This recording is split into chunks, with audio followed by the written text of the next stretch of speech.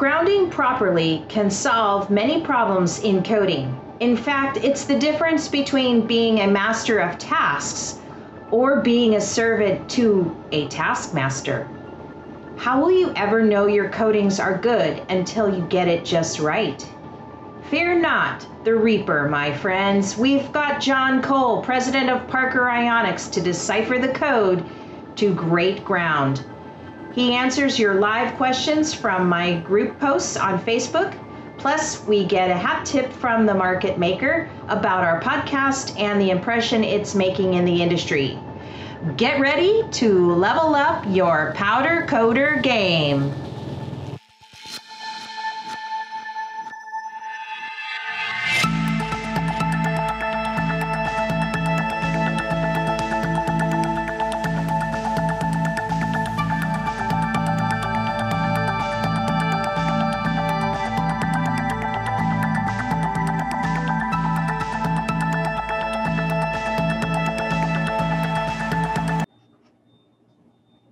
Hello. Hi, John.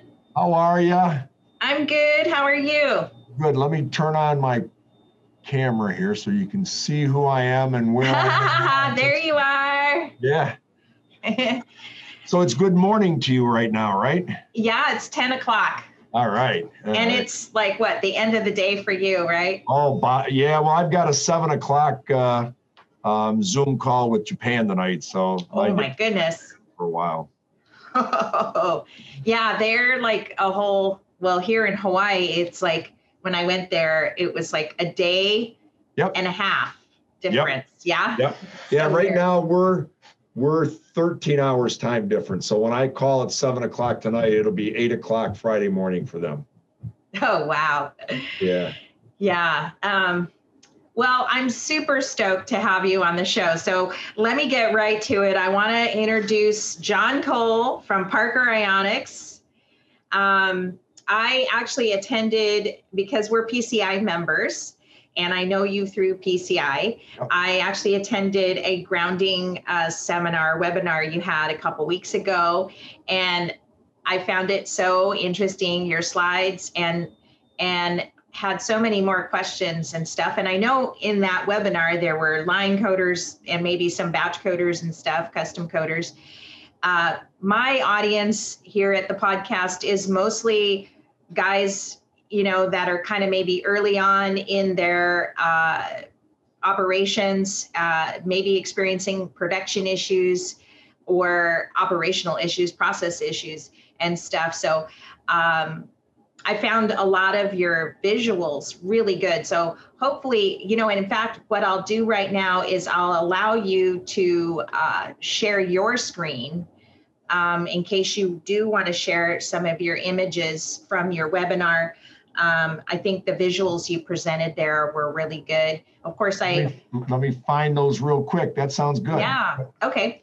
And while you're doing that, I want to share my screen right now because I want to bring up your website so that we give you some kudos and stuff about Parker. And so let me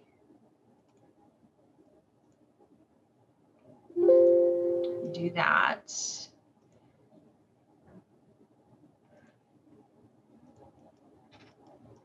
I got to figure out how to change screens here because now I can't see you, but I can see my presentation on my screen. So right, and I think I just have to allow you. But right now I'm sharing my screen so we can you see Parker Ionics, your website? I sure can. Yeah. So I just kind of want to introduce you a little bit. I know you're the president of Parker Ionics. Again, so happy to have you on the show and have you share your deep knowledge of powder coatings in general. Maybe get you on a couple more times after this to talk about we always end up thinking, hey, we could talk about this next time.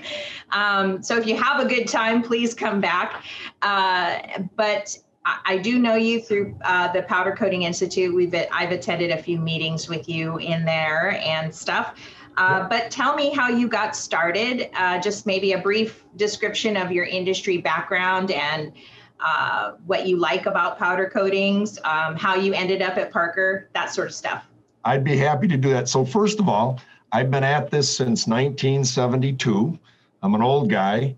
I spent 35 years with a company called Colleen Corporation, where one of our products was paint stripping molten salt. So I spent 35 years taking paint off of parts.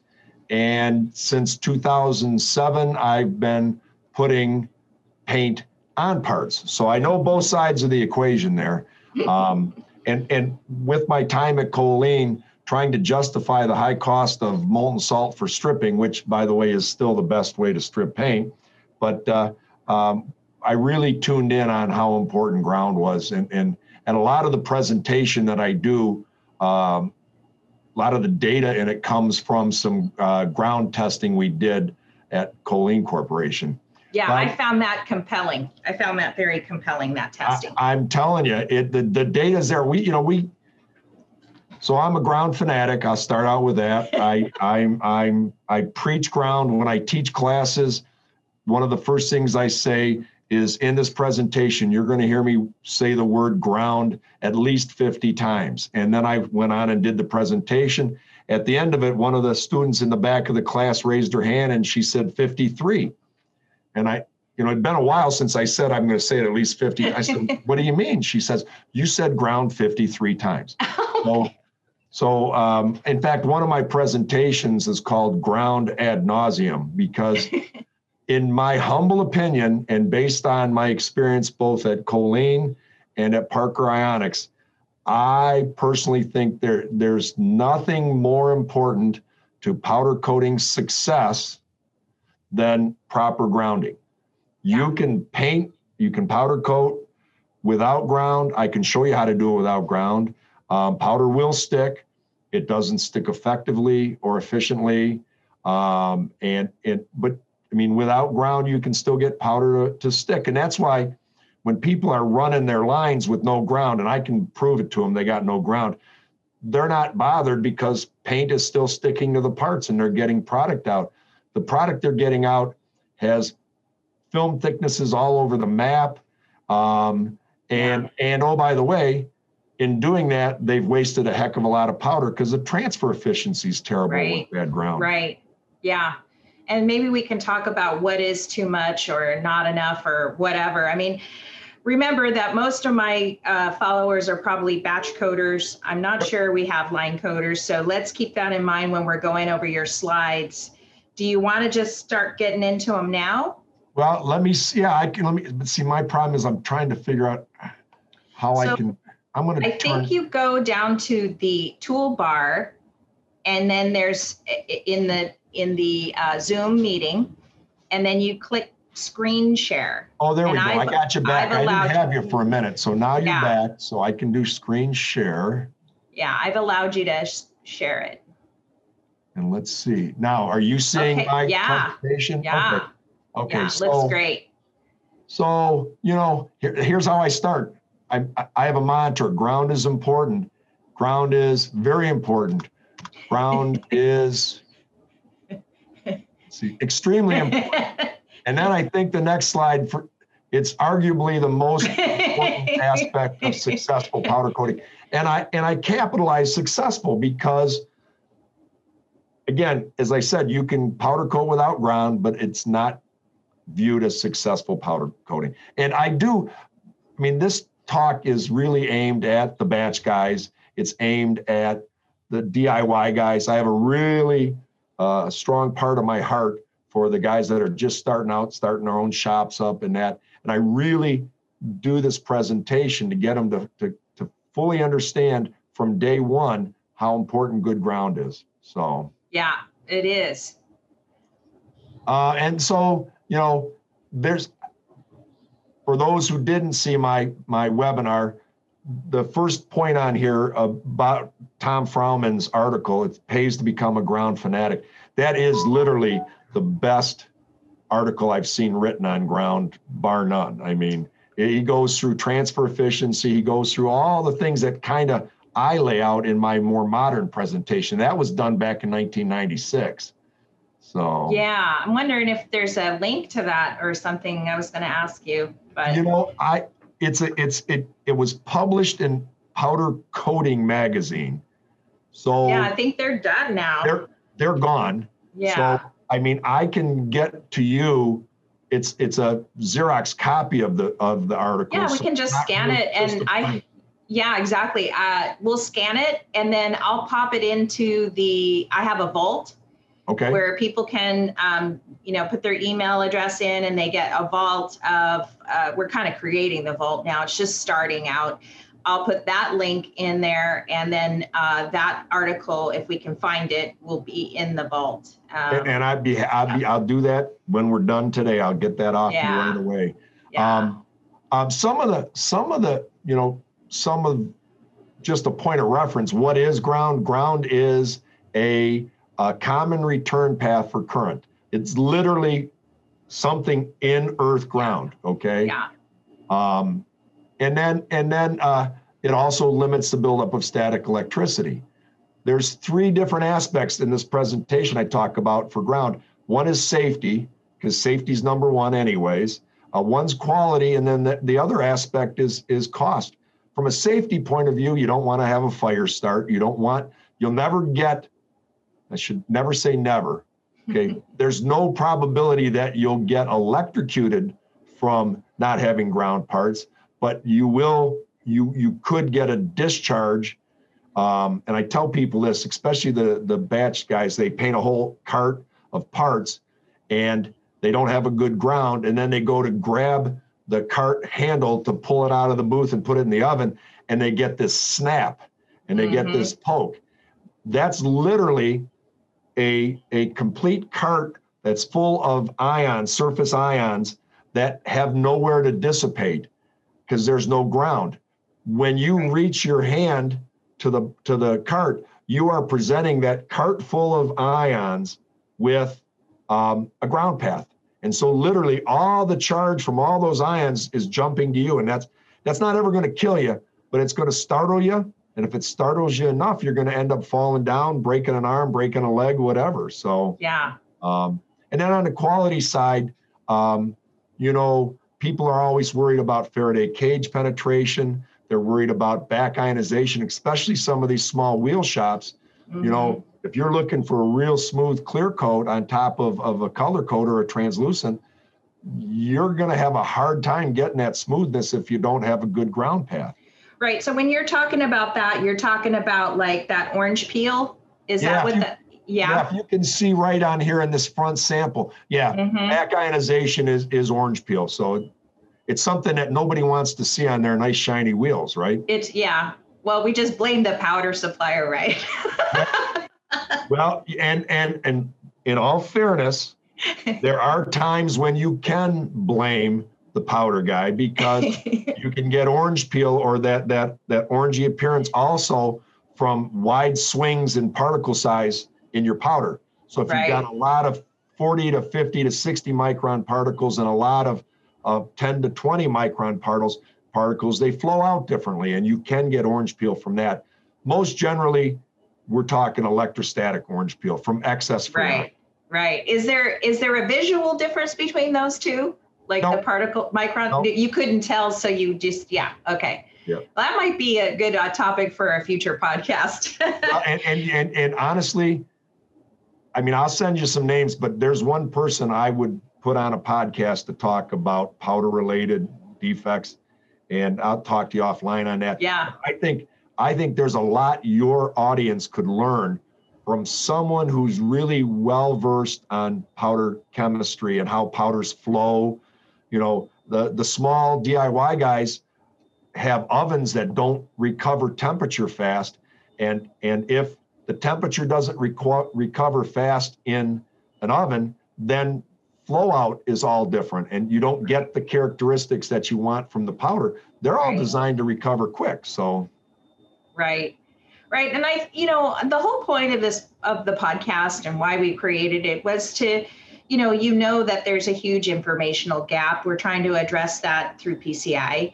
Yep. And we're trying to tease out, because custom coaters are still to this day left out in the cold sometimes. And we're having to create our own ways and methods to processing aside from the differences between line coaters and powder coaters at the get, we want to tease out some of the best tips and tricks from that part of the industry to utilize in our own, our own operations. I actually just interviewed Denny Young from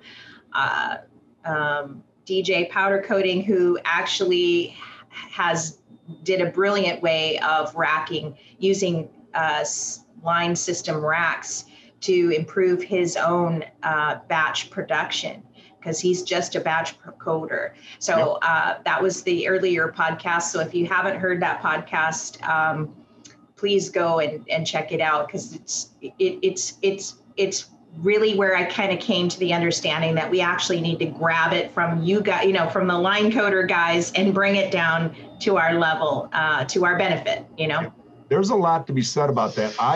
Because I said I have a special place in my heart for the DIY and the startup guys, I do follow a lot of these Facebook blogs and that. And and you're addressing this, but one of my big issues is there's a lot of people throwing out a lot of information that frankly isn't true. I mean, I start reading some of this stuff and I'm thinking, okay, should I jump in here? And my fear, every time I jump in to put a comment in from a professional's point of view, it just seems like I get inundated with people that argue on both sides, right. Oh, that guy's right. So yeah, I appreciate what you're doing with these podcasts here, and I'd be willing to help out any I can. Yeah, I actually just saw a comment that I had Chris Redding on very smart guy. We had him on, I don't know what the episode was, but they've got the Pure Clad that they're introducing for the wood coatings, coatings on wood and our new cabinets.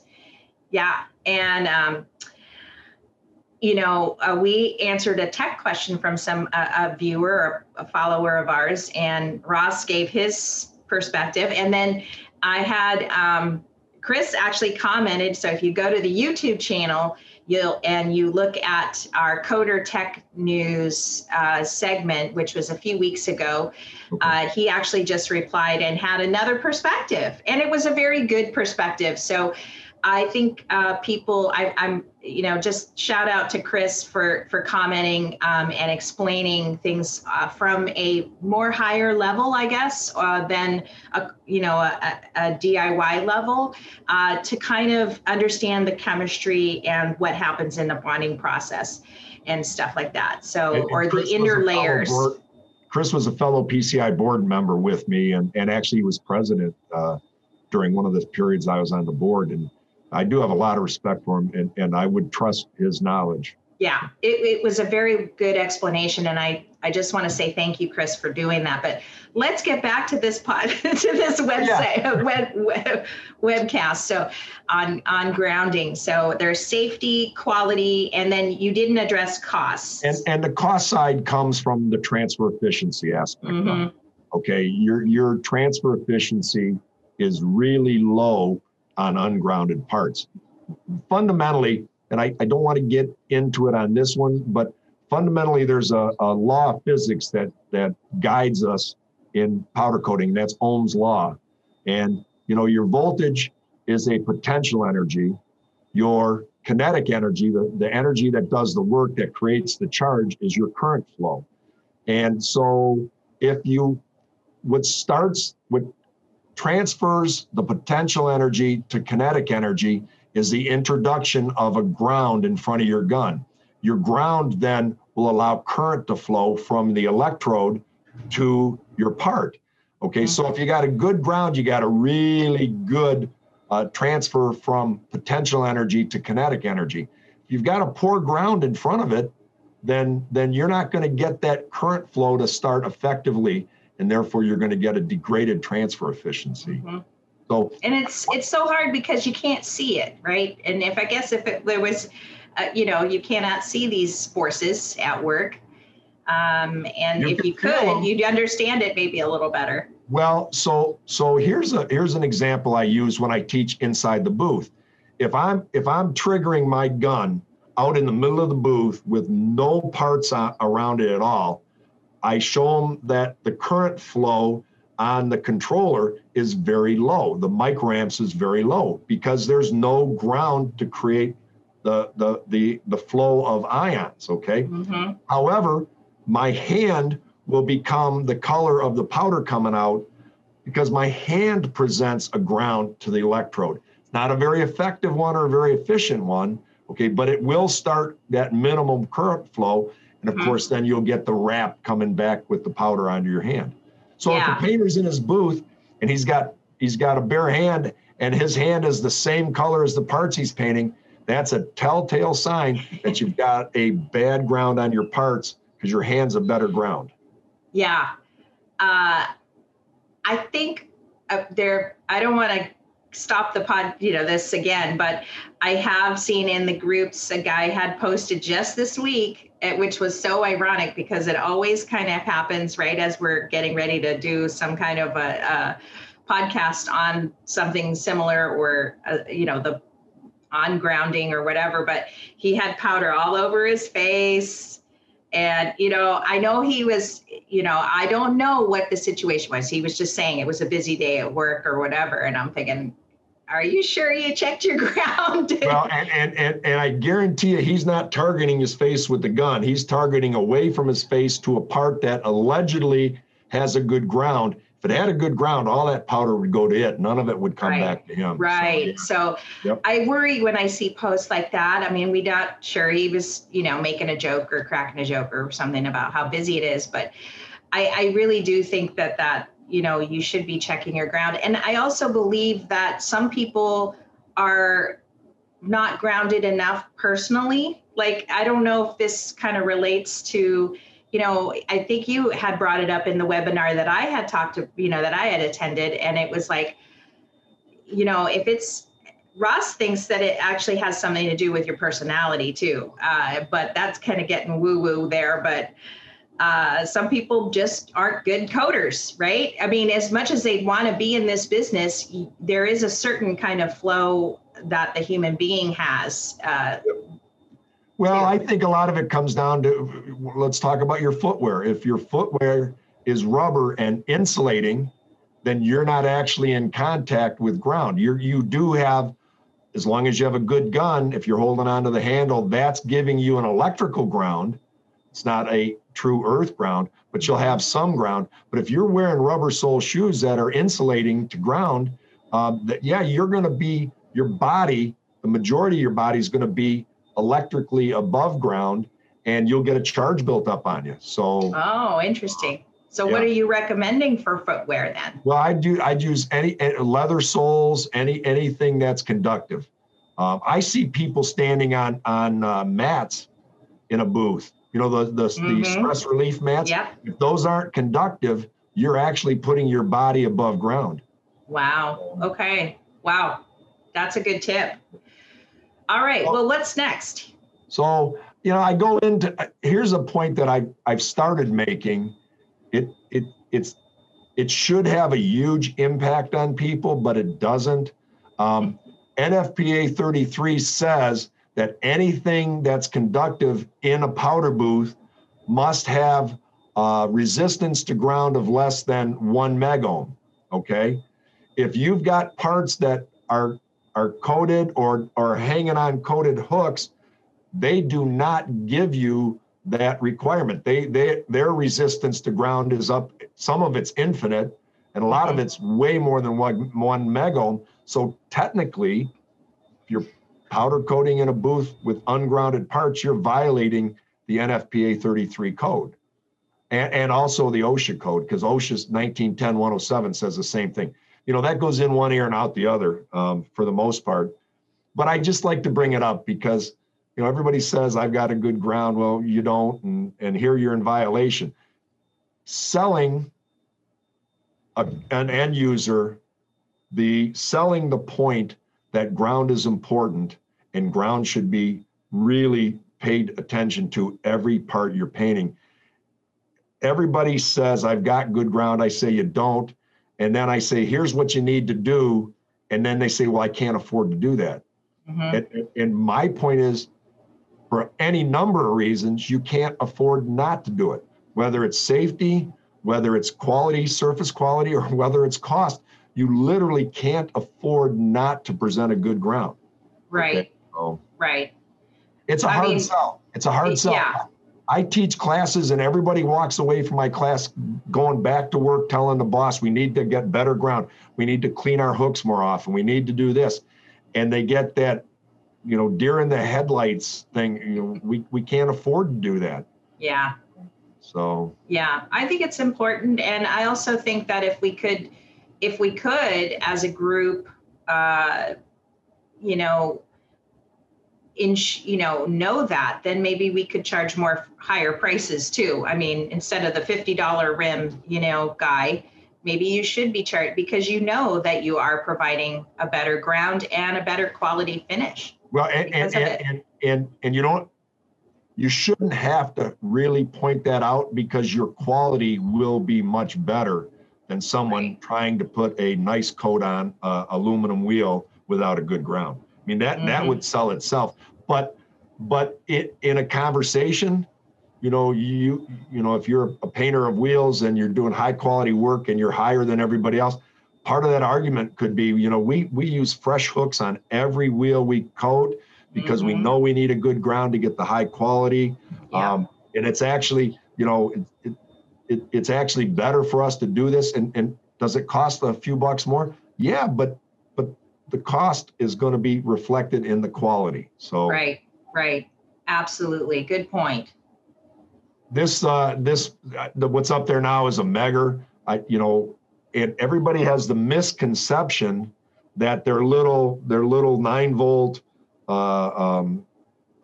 conductivity tester isn't good. It's actually the opposite.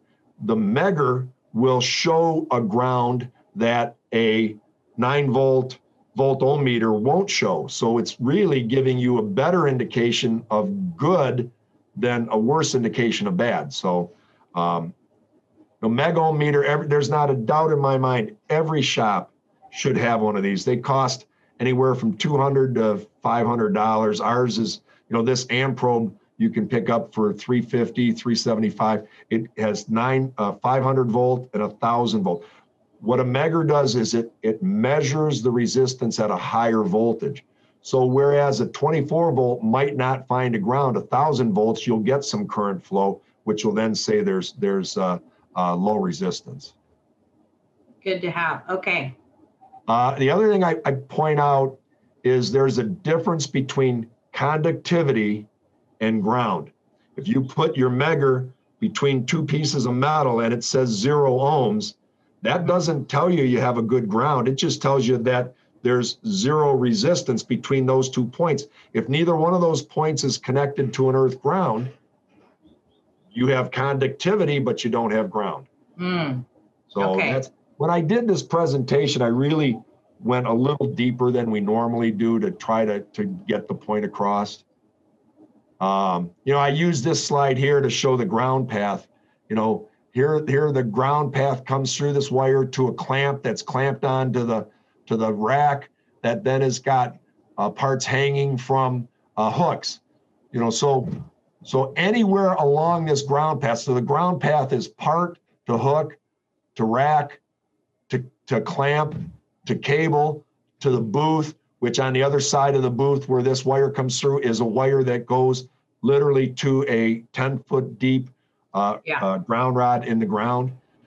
That's the ground path. There's any number of ways that ground path can be degraded. If I have dirty hooks, I don't have a ground path. If I have a dirty rack that doesn't have bare metal to present to clean hooks, I don't have a ground path. If I connect my clamp up to a portion of the rack that's got powder on it or cured paint on it, I don't have a ground. And going all the way back.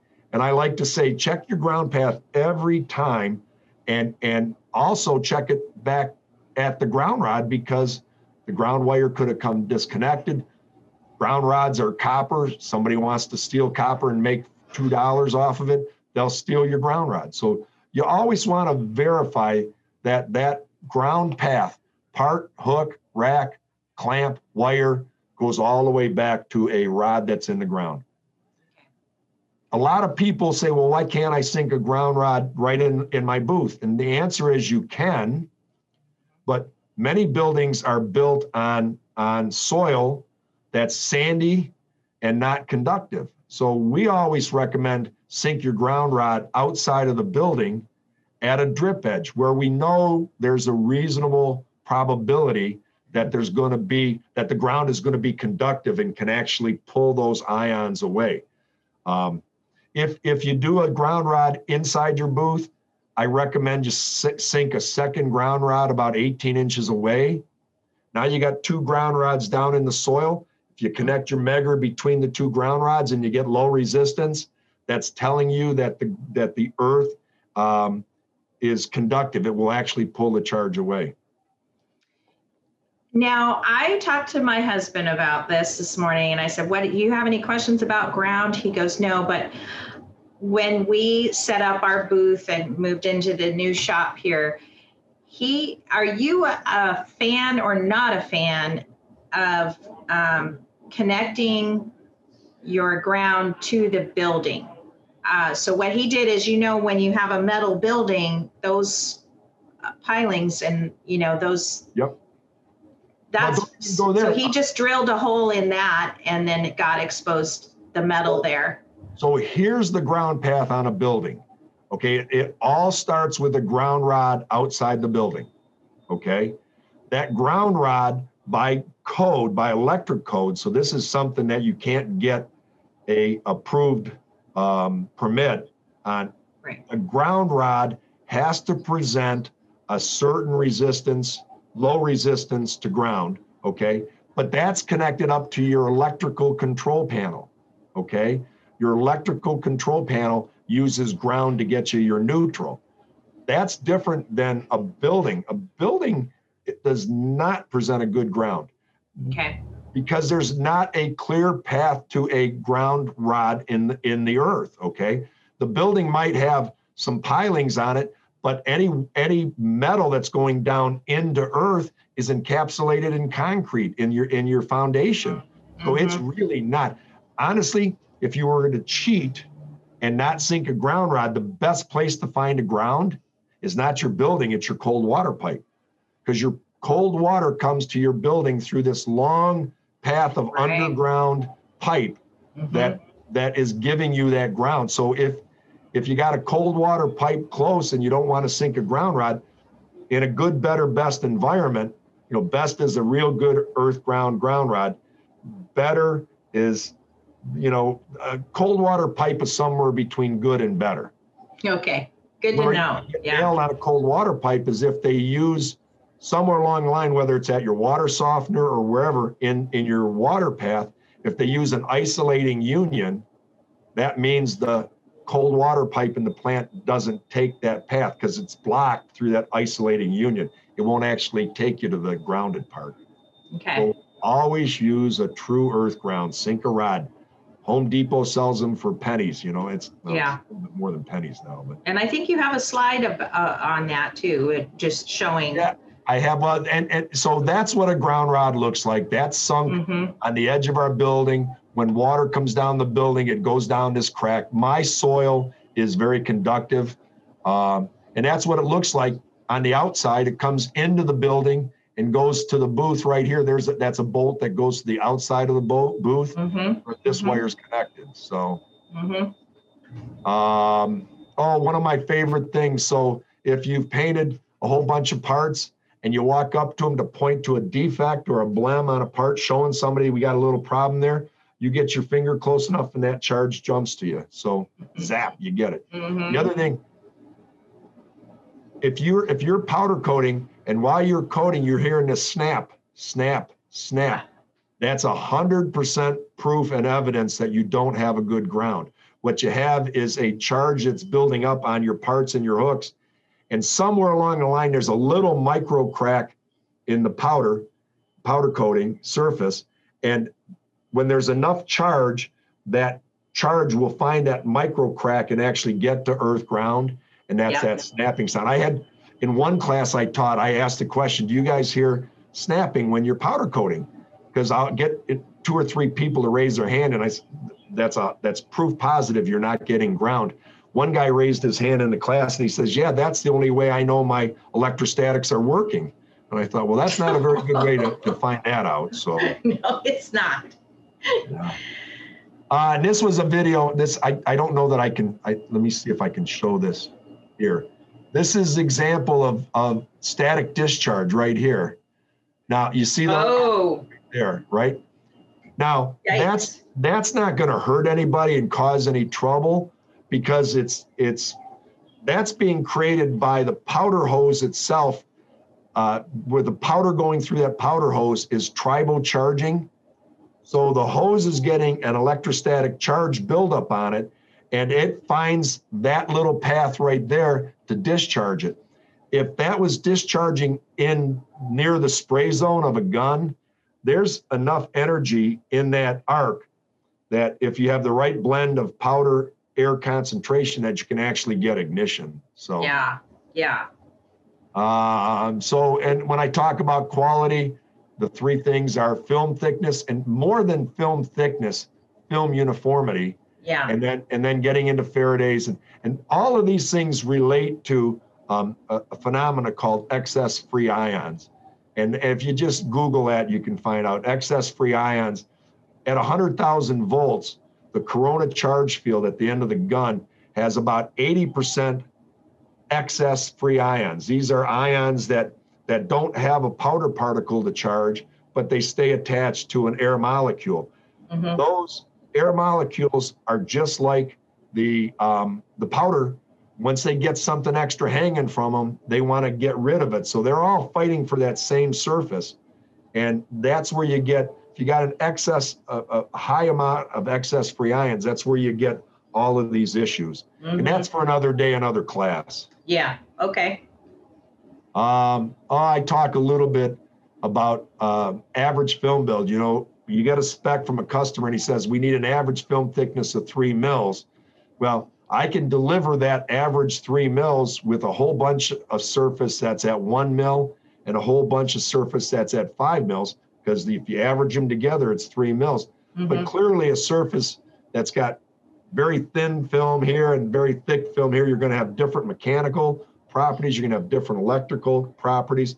You're going to have probably at 1 mil, if you're painting an orange or a yellow, you're not even hiding metal. So right. While you meet the average film thickness spec, you got a terrible surface.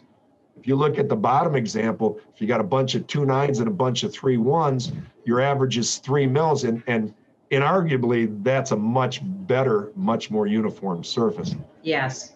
So I bring up standard deviation. I give them a little statistical work here, right, in the presentation. Standard deviation is how you determine how good an average is. If a standard deviation is really low, then then that average number is a really good average. It's more like the lower equation here. Mm-hmm. If standard deviation is real high, that means your spread of data is real wide, more like this one. Right. And oh, by the way, modern day film thickness testing equipment can actually give you, if you take 8 data points on a part, it'll average the mil thickness measurements, and it'll actually tell you what the average mil is and what the standard deviation is. So that's something that people might not know. I didn't know they could do that. That's great. Yep. Yeah, that's all. Everything's digital nowadays. Most anybody's equipment can do that for you. This is some data that Colleen provided me based on the study that we did. This is the variation in film thickness here on a poorly grounded part. So you can see you have a lot of parts that are down here at 2 mils or 2 microns, and you have a bunch of parts up here that are at 12 microns. Clearly, that's a poor surface.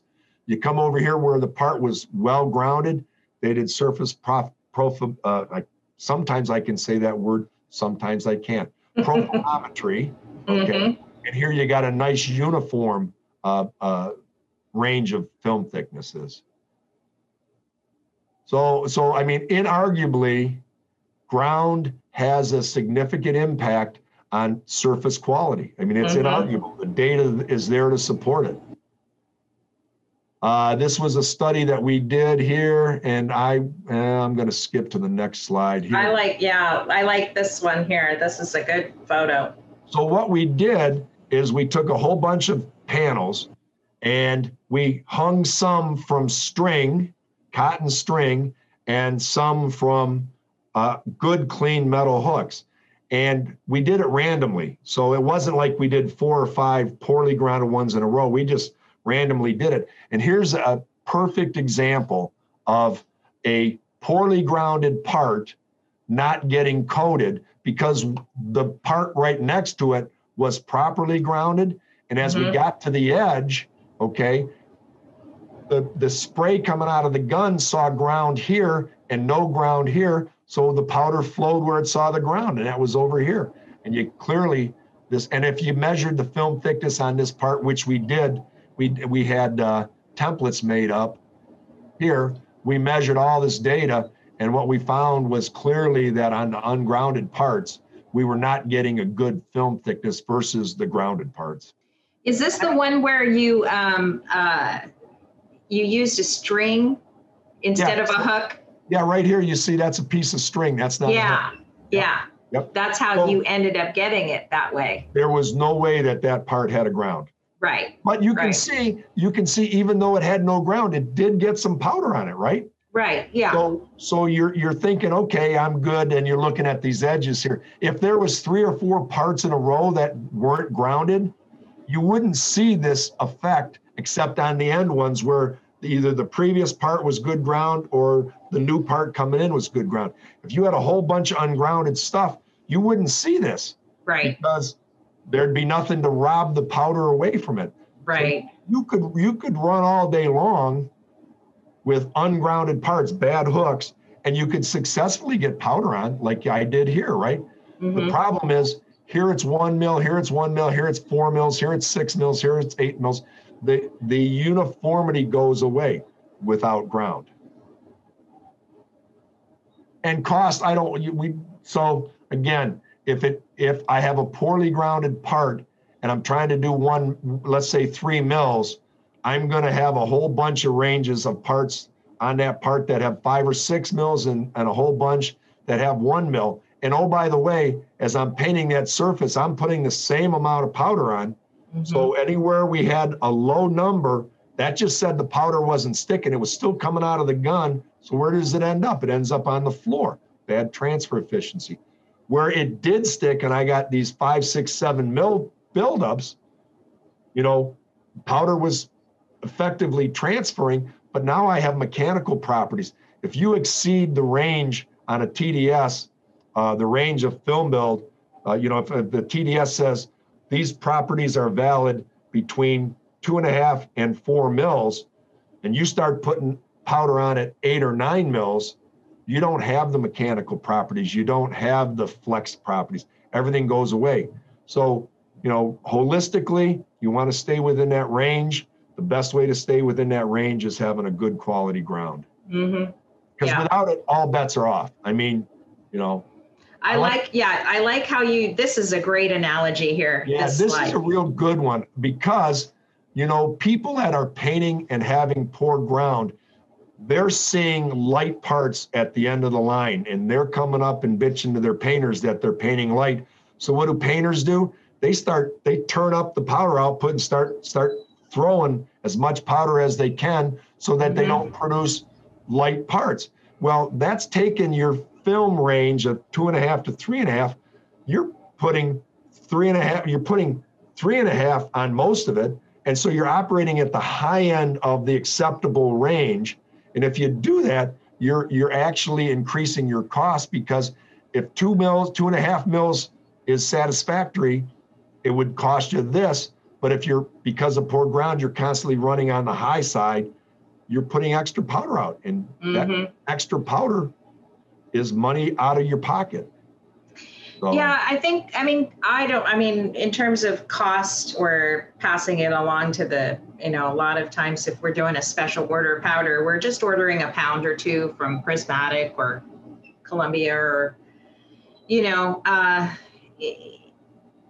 it's, you're not really thinking that, it's not necessarily on the top of your mind, but it could be, especially if you have some leftover powder, you could make more money on it next, like you could charge your customer again. So, but I would bet you if you got 1 pound of powder from Prismatic and you're painting this part, you're praying that you got enough powder, right? That you don't run out of powder before the part's coated, right?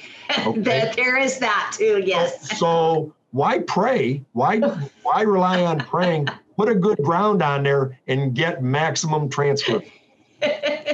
Good point, John. So it's not in this case, it's not cost. It's about avoiding having to talk to the big guy upstairs. There has been a few times where we've prayed, yes. Oh, I know. Trust me. I do some G jobs here, and so I'll get a 1 or 2 pound sample from a powder guy, and I got this big table to do, and I'm thinking, oh God, please don't run out. Please don't run out. So, and the insurance that you're going to optimize the powder is having a good ground. There you go. Yep. There you go. So what else I taught? This is just some different examples. I don't care whether your ground wire is solid wire or stranded. If you go on the blogs, you'll see thousands of differences in opinions. Some guy will be adamant you have to use a solid ground wire, or another guy will be adamant you have to use stranded. You got to be 6 gauge, you got to be 10 gauge. Yeah. Honestly, as long as you can get a path to ground, it doesn't matter whether it's solid or stranded. The difference there is stranded is more flexible. It's easier to move around and bend and get what you want to do than solid. The difference between 6 gauge and 10 gauge is if I've got a little short 10-foot run of wire to go to ground, I can run with the higher gauge number is the smaller wire. So if I've got a short run, I don't worry about the resistivity of the wire. I can use thinner, smaller wire, 10 gauge. If I'm running my ground rod 100 yards or 100 feet, I want to make sure I don't have a drop off in ability because I've got this long resistance ground. So I go with the bigger wire. That's all. And for most of the batch guys, DIY guys, most of them are probably, if they don't have the ground hookup in their booth, it's going to be just outside the plant, 20, 30, 40-foot run. I just go with 10 gauge, 8 or 10 gauge. Don't worry about getting anything heavier. This is one important point that oh yes, this added is good. to the presentation, and that is all soils are not created equally. And some soils, picture a soil that's just big rocks. There's nothing in between them, just a bunch of big rocks. That's not going to give you a good ground. There's very little contact area between the rocks and your ground rod. So it's going to be very poor. So think about what your soil's like. If you got sandy soil, you're probably in an optimizing environment, you're going to sink 2 ground rods instead of 1 because one's not going to present enough ground to you. If you're in clay, moist soil, topsoil, that kind of stuff, you're going to be good with 1 ground rod, but it's something you need to be aware of. Yeah. I was going to talk to you about, I love this photo. This is such a great photo. And it's, this explains what I just said in pictures. Here we're sinking the ground rod the same distance, 3 foot into the ground. They're using a ground tester here to test the groundability of that rod. And what they're finding is in sandy soil, the resistance is 750. You get down here into good topsoil, moist soil, the resistance is only 122 ohms. Remember, the lower that number, the better the ground is. So clearly here, you're going to get better conduction to ground by using a sandy or non-sandy soil, a good conducting soil. Then I talk about how deep we sink the ground rod. Okay, and so this is the same soil here. This is the same soil. We sunk one 1.5 foot down, 3 foot down, and then 7 foot down. And as we had more ground rod area in the soil, the resistance went down. So, somebody says 8 or 10 foot, I'm going for 10 foot every time. I get that extra 2 foot of rod I'm going to bring my resistance down. It's really important. Here I talk about testing. I'm looking here. If I'm sunk in moist soil, I'm going to have almost zero or very close to zero resistance between those 2 points. If I'm in dry soil or sand, I'm going to have a number other than zero. I'm going to have a number that's telling me that that my soil is not conductive. And then I think I mentioned too, there's people that will sink a ground rod in their booth and they'll know that it's not good because it's dry soil, and they'll actually drip water in it. That's not really a good idea, because the water will erode that sand or that soil away. And you're not getting enough moisture down into the ground to actually be beneficial. It makes you feel better, but it's not actually doing you a whole lot of good. Yeah, I think this is great, because I think there are a lot of Southwest coders, people that are located in the Southwest, where they have these sandy conditions, dry conditions. So when you're in sandy conditions, you can double the amount of dispersion by sinking a second rod. Mm-hmm. But what's important here is in order to maximize that beneficial addition of conductivity, is you have to have the distance between the ground rods equal to twice the submersion depth. So these are sunk 8 foot down. You have to be 16 foot apart. If you put it closer, it's not going to be bad, but you're not maximizing the benefit from sinking the second ground rod. Right. And good visual. And if you were actually doing this because you needed to present your electrical ground for inspector, not for powder coating, but your electrical ground, you would have to do this. This wouldn't be optional. You would have to have that distance at least 2 times the depth. And actually, some places, in order to get an adequate ground for their electrical system in their plant, they may have to sink 5 or 6 ground rods. But every one of them has to be that same distance apart. And these are just examples. When I went to these plants, everybody said, we've got good ground. Well, no, you don't. You're kidding. If you're going to do this, somebody asked in one of the classes, isn't it better to have a buildup on your hook so that it doesn't rob powder from your part? And technically, the answer to that question is yes. Powder's not going to come to this part here because it doesn't have ground. Now, if you have no ground here, it's going to go everywhere. But if you have if you took a Dremel down in this area and ground it down to bare metal and hung your part on that, now your part's got a good ground, and powder's not going to want to go to this part here where it's got a heavy buildup. So it won't continue to build up, if you will. Yeah, I was talking to Ross about the hooks and stuff, and I think that's coming up now more. You're going to start talking about hooks and how important it is. So the choline study proved, the choline study was an engineering study. So it was based on real data, field data.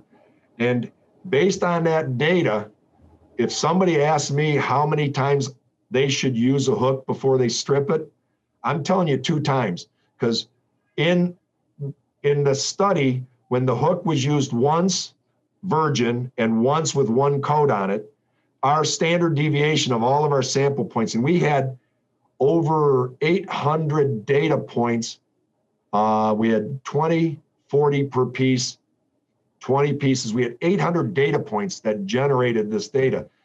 After the second use of the hook, first time virgin, second time 1 coat, we still had a really nice standard deviation. In other words, the variation in film thicknesses was acceptable. Mm-hmm.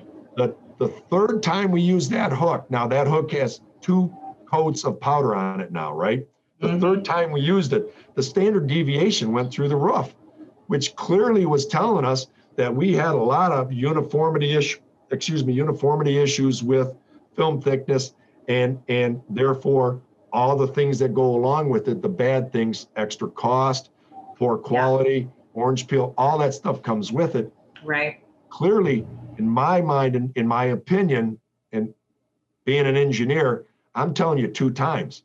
Now, is that the gospel? No, but if you ask me from an engineering study point of view, use it twice. After you use it 3 and 4 times, there's the little path that you might have down in there to get your part, uncoated part, in contact with uncoated metal, it goes away after 2 or 3 times. Now, if you want to cheat, go in there and Dremel it out. Put a Dremel at the end of the line after you pull your part off. Have somebody go in there and with a Dremel and do a 2-second little grind, and then you're good to go. Right. And what size were these? The size hooks that you used in your test, in your Kolene test, or this was no, this was from a couple different customers who, when I walked in, said I've got good ground. Oh, okay. The Kolene test, I think the hooks were 1/8 inch steel hooks, 1/8 inch cold rolled steel hooks. Mm-hmm. So small diameter, and I think I mentioned that these were punched metal trays that had sharp edges. So, you know, what we hear all the time, I forgot to mention this. We hear all the time, it doesn't matter if I got powder on my hook, because when I hang this heavy part on it, the powder chips off and I go metal to metal. No, that's not true, okay? You use powder because it's very chip resistant. Right. So it's got properties that prevent, when you hang a part on there, that it chips through. And so, you know, we chose the trays from Carrier Corporation because they had sharp edges on the hanging holes, and they also weighed a fair amount. They were fairly good size 16 gauge stampings. And the data based on sharp edges and some mass being hung on hooks, the data doesn't support the fact that you'll chip through that cured powder layer and get down metal to metal. It just doesn't support it. Yeah, and I think, custom coaters should definitely, I was asking Ross, like he said he spends at least 2 hours of his week, every week. And, all we're doing to, the thinner hooks and those that don't cost that much, we generally just throw those away after we're done. That's what I recommend. Yeah. Yep. But with those expensive heavy ones, the C hooks and the S hooks that are that thicker one in the previous slide, I mean, those cost so much. It's actually worth the time to spend, at least in our opinion, in our operation, to spend the time, 2 to 3 hours a week stripping, having enough, first of all, and I think you have to order enough hooks to keep you going. You got to have a set online being used and a set offline being addressed, whether it's in a burn-off oven or a solvent stripper or whatever. You can't rely on one set of hooks, because you're going to be handcuffed and you're not going to strip them. You're going to leave. You need to make production, and you're just going to keep using them. Yeah. And I think that has a lot to do with it as well. So yes, ground is arguably the most important aspect of a successful powder coating company. It is. And the key word successful, again, you can go without ground. I mean, I say you can go without ground with a lousy gun, with lousy powder, in humid environment and everything else, and you can still powder coat. Yeah. But you're not doing it effectively or efficiently. For successful powder coating, ground is one of the major, legs on the chair. A good ground, a good gun, a good booth, good powder, those are your legs. But a 4-legged chair with one of them missing without ground, it ain't stable. So just think of it that way. Yeah, and this is pretty much it, right, on your slides. So let me switch over, because what I was kind of clever today. And before we got started, you want me to unshare? Let me unshare. Yeah, go ahead and unshare, because I'm going to share Facebook groups post that I made actually about a couple hours before we started. When you were having your breakfast, right? Yeah, I'm like, I got to get this question out, because I have an expert on the show today. And so I wanted to share my screen here to this page. And so I sent out, I'm a follower of and involved in some groups on Facebook, and I put out a couple of different ones. This one is UKC Army powder coating group. And I'm not sure how many members are in it, but I just sent this one out. So I got a lot of comments on it. So let's just run through. Can you see my screen, John? Yep. The ground between earth and my number 6 wire clip is fine. Like to maintaining. Yeah. So yeah. So honestly, that first question there from Bill kind of addresses that slide I had that showed our cart with the part hanging from it from a hook. So literally, the insurance is understanding that there has to be a continuous path to his clip, and he knows his clip is connected to ground. But what happens after the clip? So really, it's just a matter of understanding that it's got to be metal to metal everywhere something changes. Between the clip and the cart, the clip's got to be on bare metal, not on painted metal. Between the cart and the part, those hooks have to be, in a perfect world, no powder on them at all. In an imperfect world, at least ground out so we know we got metal. And one of the things that people miss on hand carts like this is you got to look at both ends of that hook, okay? Because you're conducting through the cart, through the hole that you're hanging the hook in. The hole could have a powder built up on it. The hook could have powder built up on it. You know, and if you focus too much on the hook connection to the part, you're going to forget about that connection. So you really need to pay attention to the entire path. Yeah. And he also, so then Tom Russo, he's an avid follower of the show and in several of these groups and stuff.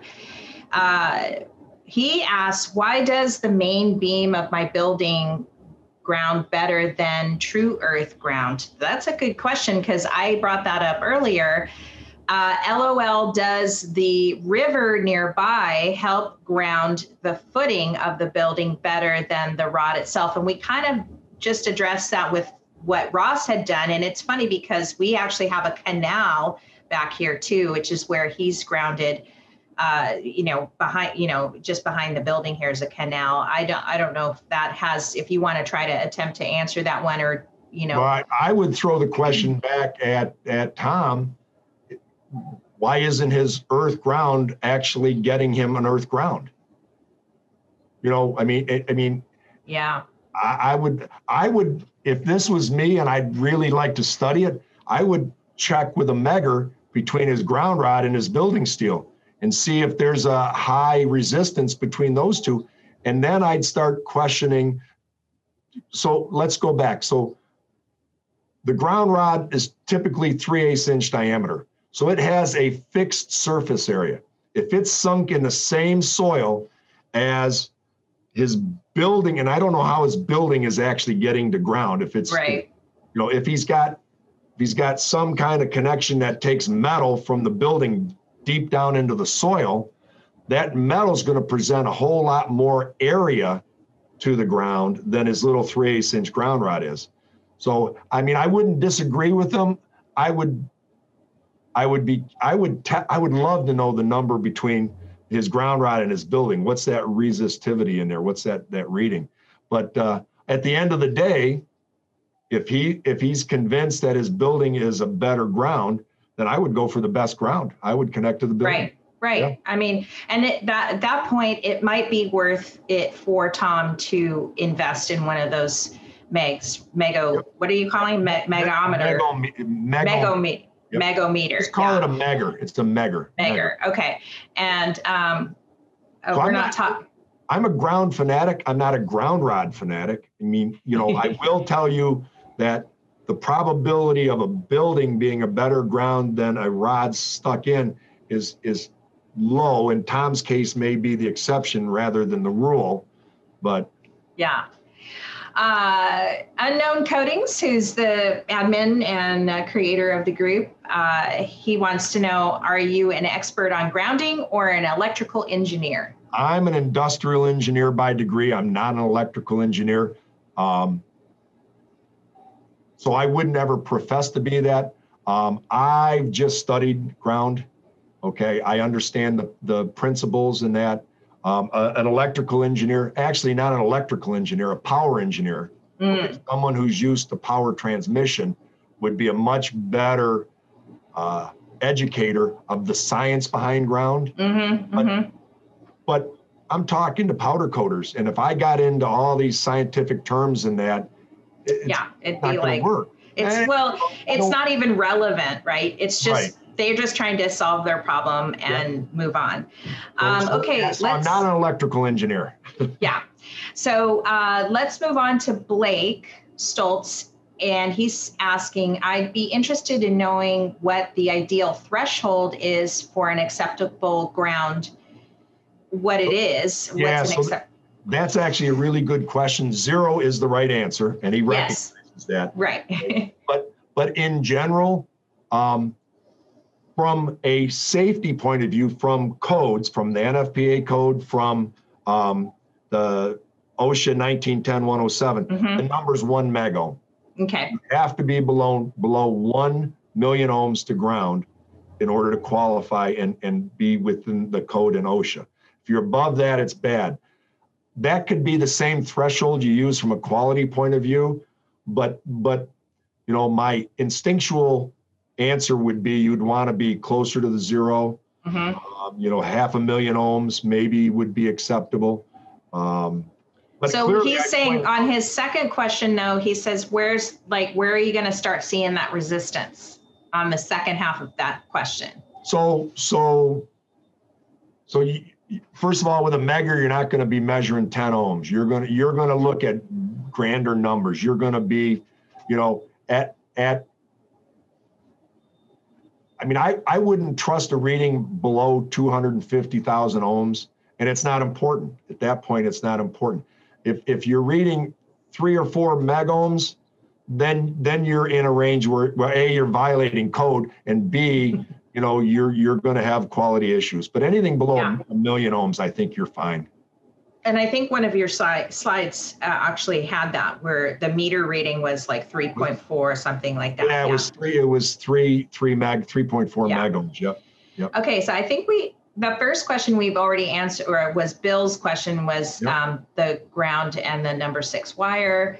Let's see, there's more comments coming in. I'm interested in other ideas to do if your soil is so hard that you can only get a grounding rod down about 2 feet, maybe 3. That's a good question. So you'd have to know why your soil's so hard. Is it hard, dry clay that you can't drive your ground rod through? That should tell you you got a bad ground opportunity anyways, but this is where you start sinking multiple ground rods. Okay. So if you can only get it down 3 foot, go 6 foot over and sink another one, tie them together. Yeah. And then in a good, better, best, sink a third one and tie them all together. All of them are 2 times the depth apart, right? So that's how I would deal with that. Okay, that's fair enough. Casey Lavac, given you have a good ground, what causes body shocks when you grab the rack to roll it in the oven?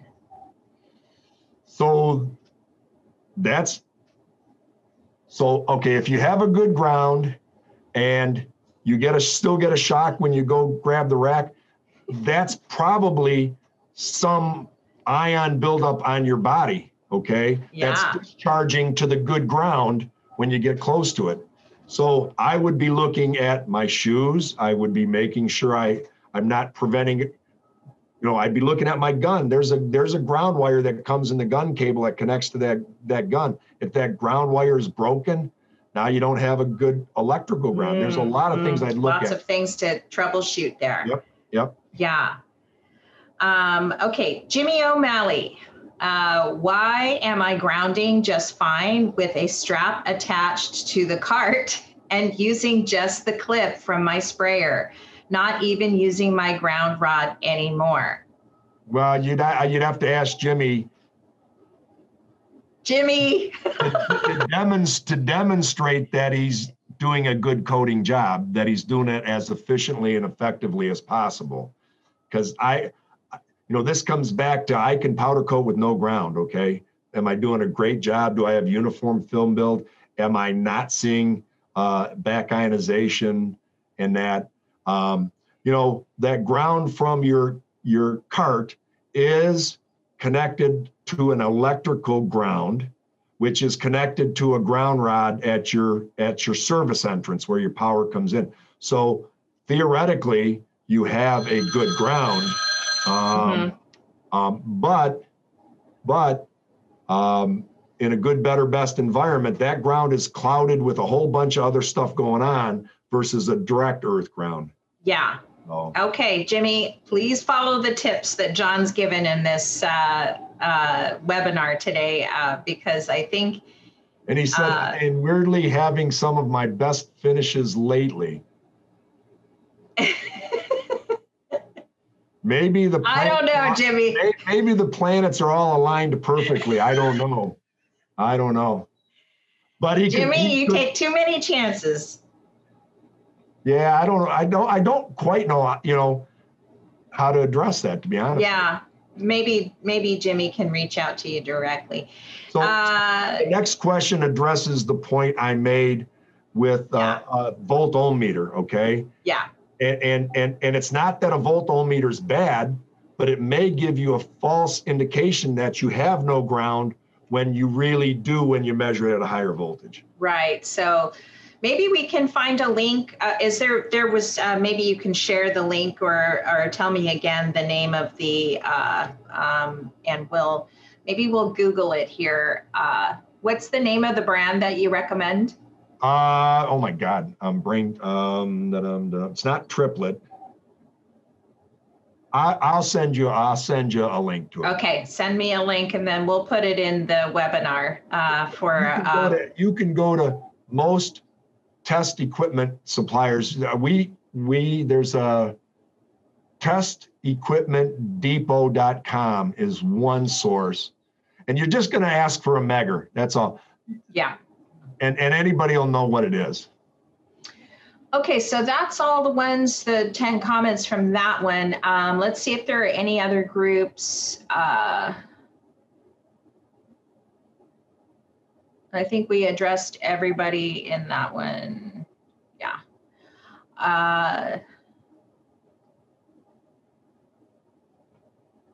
Well, you got a lot of groups there. Oh, yeah. Okay, here's a couple more. Where do we listen to your show? You can go to rosscote.com, ROSSKOTE, Shane. This is the powder coating tips tips and tricks for industrial professionals. Dan Fitzpatrick, he has a really nice YouTube channel that he helps other powder coaters with. Have him explain the proper way to check ground to rack, hook, rail, etc. with a meter. Well, and I kind of went over that a little bit. So first of all, you on a Megger, there's two leads coming from it. One lead has to be connected to a known ground, so where you can actually see the wire coming in from an earth ground. You connect the lead to that, and then you're literally connecting the other lead. If you want to bypass all the connection points and go straight to the part, you can do that. Check your resistance. If it's low, then you don't have to check any further. If it's high, then you'd go to the hook and connect it to the hook and see. You're going to work it back to where you see the deficiency in the ground path. That's a great point. Everything has to be electrically connected in order to have a good ground. Right. And I said earlier, if you just check your part to your rack, you're not verifying ground, you're verifying conductivity. Okay. Yeah. You have to have one lead connected to a known earth ground. Okay. Robert Soka, where do we connect ground from the gun? Where do we connect ground from earth? Can we ground the booth? What is the best method to ground the part? How many grounds do you need? Okay, so I think this one's already been addressed. We actually did pretty well with addressing all of those. So Robert, I hope the gun is electrically grounded from the ground wire that's in the cable that's attached. Right. Yeah. Right. There's got to be a conductive surface on the gun, whether it's the handle or the trigger. And actually, that brings up a good point. You know, powder is hygroscopic, right? Hygro, hygroscopic. It wants to suck moisture to it, okay? And painters sometimes complain about their hands getting dry.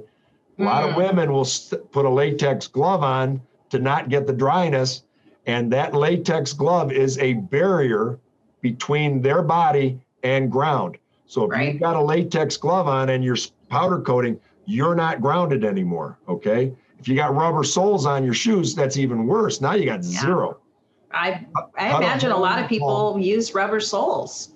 Well, but not all rubbers are created equal, right? So, but even with the rubber sole, you still have something if you've got hand to the contact. Gun, right? Okay, so change your shoes and don't wear a glove. Yeah, or if you wear a glove, they actually make conductive gloves purposely by a conductive glove, and then you're going to be okay. If you don't want to do that, just cut a hole in the palm, a small hole, so part of your hand touches the handle. Okay. Let's see. I think we just got one more question. Ground is like a ground. Nathan Parks, laugh my ass off. Okay. So Brandon was trying to help Nathan's question there. All right. Well, these are great. These were great. I'm going to stop the share because most of these we've already answered. They were all good questions. Some of them we had touched on earlier. So tell that I'm going to, before we wrap up, I want to share my screen again with Parker Ionics. Let's talk about your company and what do you sell in case anybody doesn't know. Tell us more about your company and let's do a plug for you. Okay, so Parker Ionics is a supplier of application equipment, powder guns, manual, automatic, powder coating booths, and we can do a whole podcast on proper booth design because there's a lot of bad booths out there. And so we supply, we're part of the PCI. We're part of the advanced training rotation. So once a year, along with Nordson, GEMA, and Wagner, we host their 202 training. So we're of that genre. This is our 8500 series here that actually, I believe this week we got final FM approval on our next generation handguns that we'll be announcing here shortly. We still sell our analog, you know, the old regulator and gauges. We still sell that because that's 3 generations old. That technology has our advanced Corona charging technology, pulse power built into it. And pulse power, and we won't go in depth here, but pulse power fundamentally lets you charge powder with high voltage, which equates to good transfer efficiency, as I said earlier, and low current simultaneously. So our guns can put out 10 to 20 microamps at 100,000 volts. So we bring the microamps down to avoid orange peel, to avoid Faraday cage penetration issues. We bring you low current, which is beneficial for proper coating, and high voltage, which is beneficial for transfer efficiency simultaneously, using a technology called pulse width modulation. And anybody can Google that. There's a thing to Google pulse width modulation. It's used in dimmer switches. It's used in plating lines. It's used in welding equipment. Welding equipment controls the heat of the weld using pulse width modulation. High voltage, so you get a good arc, but low current, so you don't burn through parts. We use the same technology. That's what makes us different. And it's a demonstrable technology. We sell all different parts, guns, gun movers. We just were moved to a different division of our parent company, and it's the Parker Engineering side of the business. We sell complete paint lines from soup to nuts, anywhere from coat lines to Our parent company built, you'll love this, Wuhan, China. Honda just 3 years ago built a brand new assembly plant in Wuhan, China, and our parent company did the entire paint line for them. So wow. We have that technology and knowledge between our headquarters and our North American branch here. So we do a little bit. And Abe, my buddy Abe, he's a good friend of mine. He's a high school friend of mine. He's a dead ringer for Abe. And if Abe, he does, who has no experience powder coating, can lay down a uniform thickness of film with our gun there, anybody can. Let's talk just, if you have the time, real briefly, let's talk about the Powder Coating Institute, what it's doing to sort of bridge the gap. There was a recent article. It's been, I've been bringing it up a lot in the recent podcasts that I've done, which is this one here with the education. Yep. And we just had a meeting about membership. I'm not sure if you were in that one or not, but that's the first one I missed in about a year and a half. Yeah, you weren't there. That's right. Yep. And I guess,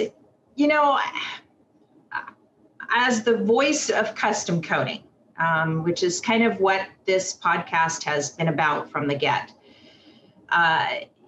in building a community for custom coaters. I'm beginning to think that PCI, and correct me if I'm wrong, but they do say they have a custom coater, that this is for custom coaters. Right. But I'm kind of wondering if their definition of custom coaters is slightly different than what we view ourselves as custom coaters, and maybe we can talk about what is a custom coater. I think your view of a custom coater is PCI's view, okay? It's someone who paints somebody else's parts, okay, and does it on a daily basis. Now, you can take the custom coater name and you can subdivide that. You can go down to the one-man shops. A custom coater could be a one-man shop. It could be a 40 or 50-man shop, right? Mm-hmm. There's a big range in there. We do have a special membership category called custom coaters. They have their own board, if you will. They have their own seat on the PCI's board, a dedicated seat just to custom coaters. What we struggle with every year is we've got, I think, 129, it ranges from 120 to 200 custom coater members, okay? Right. We'd love to see that number higher because we have a voice for all these people through the board and through the organization. The PCI is the only membership organization that's dedicated 100% to powder coating, okay? Mm-hmm. We don't do liquid, we educate only on powder coating, okay? Mm-hmm. And so our membership is the best of the best when it comes to knowledge, products, etc. What we run into with the custom coaters is a lot of the small shops, the owners are painting themselves, okay? They don't have 4 or 5, they're out there. Their time is consumed running their business, and it's hard. The benefit of belonging to the PCI is participating, like you do, sit on committee, interact, mingle with other members. You learn from your peers, okay? Yes. And speaking of peers, we have the peer groups for the custom coaters, which is a great program where you're linked up with a group of other custom coaters, not in your geographical territory because they'd be your competitors, mm-hmm. but in a non-geographical territories. So you can, the peer groups will go and have regular meetings at one of the facilities, and these are a peer group. And so what they do is they actually grade the facility on how well they're doing. And so they're all intermingling, they're all educating each other. Oh, God, you pick up an idea. That's how he protects his hooks from getting powder on it. And you walk away with knowledge. Yeah. You don't get that if you don't belong to the association. And if you belong to the association and you don't participate, you don't get it either. So the key is joining it. It's not expensive to join PCI, but do more than join it, participate. And a lot of times that's where the hard part comes in, because they just don't have time to do it. But yeah, meetings are all online now through Zoom calls or Teams meetings. And if you can't sit at your desk and participate in a membership meeting or an educational committee meeting or a technical meeting, we've got all sorts of committees that anybody who belongs is welcome to participate in. And you're going to spend an hour every 2 or 3 months among your peers. I just, to me, it's a no-brainer if you're a powder coater to belong to the organization. Right. I mean, if you are looking to grow your company, understanding the greater industry, I mean, that's one of the reasons why I've joined PCI, is just to kind of understand the greater industry and how it runs, how it works, and stuff. And these webinars have been really great, which is where I picked up. You know, I'm not a powder coater, you know that, but You're doing I really, service. I did get up at the crack of dawn. It was 5 a.m. in my time zone to attend the webinar, and I totally found it fascinating, which is why I asked you to come on the show and stuff. And I think that if this platform, if this Powder Coater podcast does anything, it's just to kind of share that knowledge so that you learn something new that you never knew before about PCI or about grounding or about scaling your business this way and that way, and how others have done it. It's just sharing the information just to get it out there. It's to kind of open everybody's mind up to potentialities. But remember one thing, I'm one point of contact. Okay, if you join PCI and you actually do more than just join it, but you participate in an hour committee meeting every couple of months, or you interact with other members, you're getting multiple points of contact, multiple opportunities to learn, okay, yeah, within one organization. So I'm very opinionated on ground, but there's probably a dozen other people within PCI that will may give you a different tip, okay? So yeah, but participation. It is, but it also, it's not, the wealth of knowledge behind. I mean, if you did have some kind of question about something or other, I mean, they would hunt it down and find that answer for you. And I had Kevin Corson on the show, and that's exactly what he is out to achieve. The powder coating handbook, the Bible, I don't know if you got one on your desk there. We do. That's generated by the membership. We sit together. I sit with my competitors, and we write the electrostatic portion, and we write the booth portion. And I'm with Nordson, Gema, Wagner, and we're taking the best knowledge of all of ours, and that's what gets into that handbook. Yeah. And that for a participating member, when I say participating, come to the show, sit on committee. You get the benefit of these very knowledgeable people, and they're all willing to share their knowledge with you. So yeah, and I think that's been kind of the barrier that I think it might be more of a mental barrier for us custom coders that are kind of the DIYer type or garage type or have a small mom and pop shop, is just knowing that information is out there and you can grab it. You can have access to it. You can go and seek out the answer to the questions you have, but it is kind of difficult. And, again, the show is just to try to break down that barrier so that people like us know that we can, ask people like you who have just, eons of energy, of education and knowledge to share with us. And that's all I'm trying to do, is just kind of eliminate that burden, by opening it up for at least for conversation. One of your safest ways to find speakers is just look within the educational committee of PCI, because these people anybody who's an authorized speaker has been vetted in their area of expertise, right? So like we said at the beginning of the podcast, you can get information on a dozen blogs, but I can take you to one that some of the suggestions are so off the wall, but they're so confident in the way they present it that, how do you vet that? How do you trust that guy? Well, the PCI is not going to give you bad information. Right. And that. It's the source. Yeah. Good vetted source. Yep. I think, I mean, if there's one thing, and there's so many things that I, with an institute like PCI, or with what PCI is so much has changed in just use of Facebook and everything. I mean, you were amazed at how many groups there were on powder coating, and I swear to you, there's like a new one started every week. But there are some that are more participatory or more active than others, and I think part of what I wanted to convey to Kevin and PCI and just membership in general, and I have talked to Karen from GEMA, who's also on that committee as well, is that the users, Karen, yeah. Is that the users today, especially on platforms, social media platforms that we're all getting used to and on all the time, is that people want that information brought to them.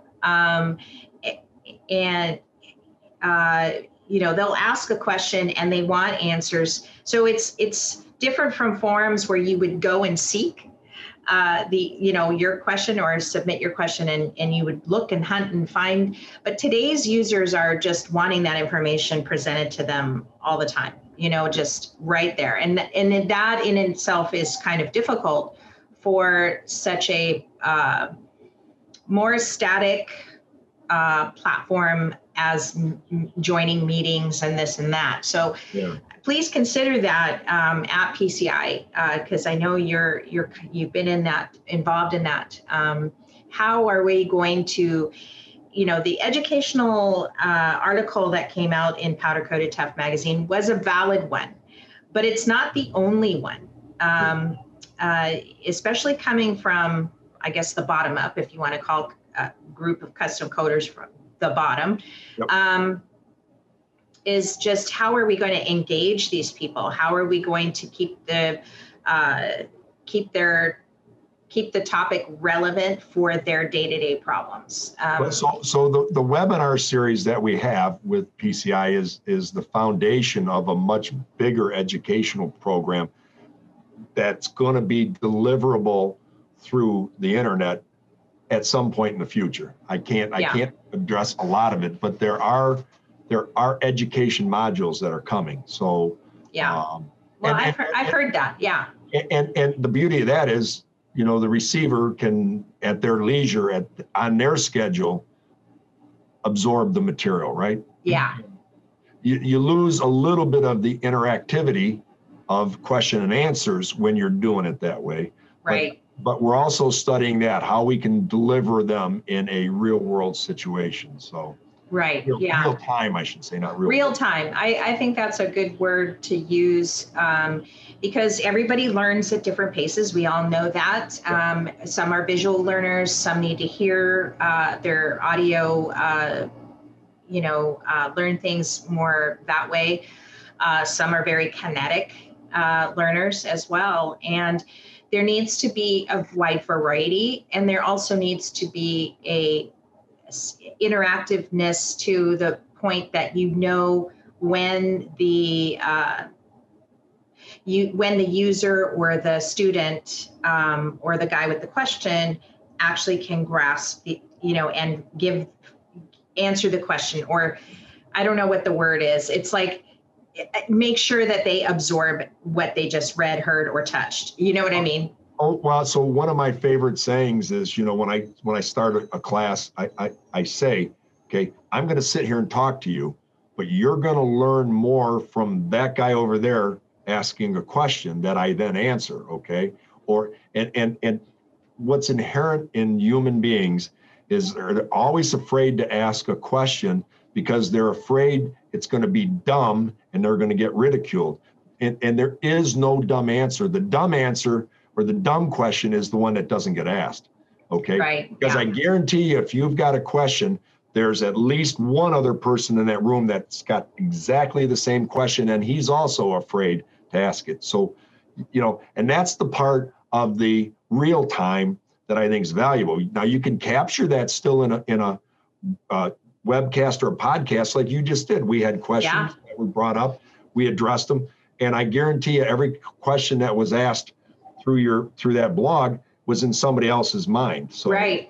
I was amazed. I mean, I just looking at that now, I just posted that 3 hours ago, and look how many questions we answered or had when we. Well, feel free after this that if they come in or send me the link, and I'll kind of peek in and out and jump in and answer when I can. So yeah, I'll invite you, or I'll figure out. Some of them you need to be invited to, and then others you can just go and join. Well, if you remember, if you do a screenshot and send it to me, I can get you an answer. And yeah. So, yep. Yeah, awesome. Good. Awesome. Well, I know you've got a call coming through from. Yeah, I got to go get a bite to eat, Japan. and I got a Zoom call with Japan at 7:00 Eastern time here. So. All right. Awesome. Well, thanks again, John, for coming on the show. I'm sure we're going to maybe have you come back again to talk about some other things, but it's just so good to kind of meet you in person. I know we kind of see each other in the Microsoft Teams thing. Yeah, everybody's got their cameras turned off. Yeah. So you don't actually get to see anybody. So this is great. Keep up the good work. Yeah. I think what you're delivering to the industry is very valuable. And keep putting experts in front of the camera and doing like you're doing now. It's really good. Thank you. It was good to hear that. Thank you. All right. Well, have a great day. Aloha. Thank you. Aloha. Bye-bye. Bye.